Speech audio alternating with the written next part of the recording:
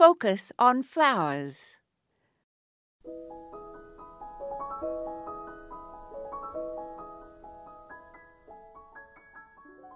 The following is a quote from Martha McDowell's description of Beatrix Potter's garden.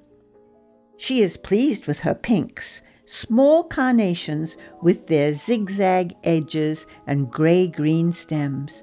They are perfect for her cottage garden, antique flowers beloved of the English since the 16th century. In fact, the color pink was named for the flower, not the other way round.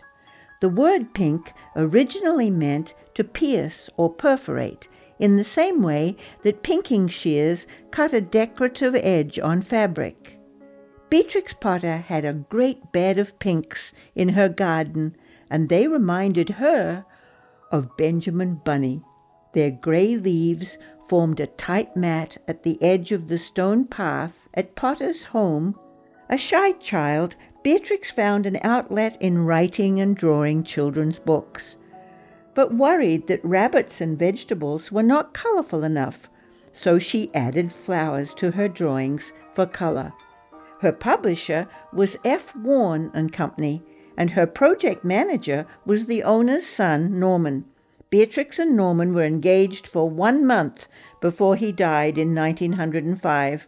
Less than 2 months later, she bought Hilltop Farm in the Lake District of England and discovered, as many have done, that gardening eases grief.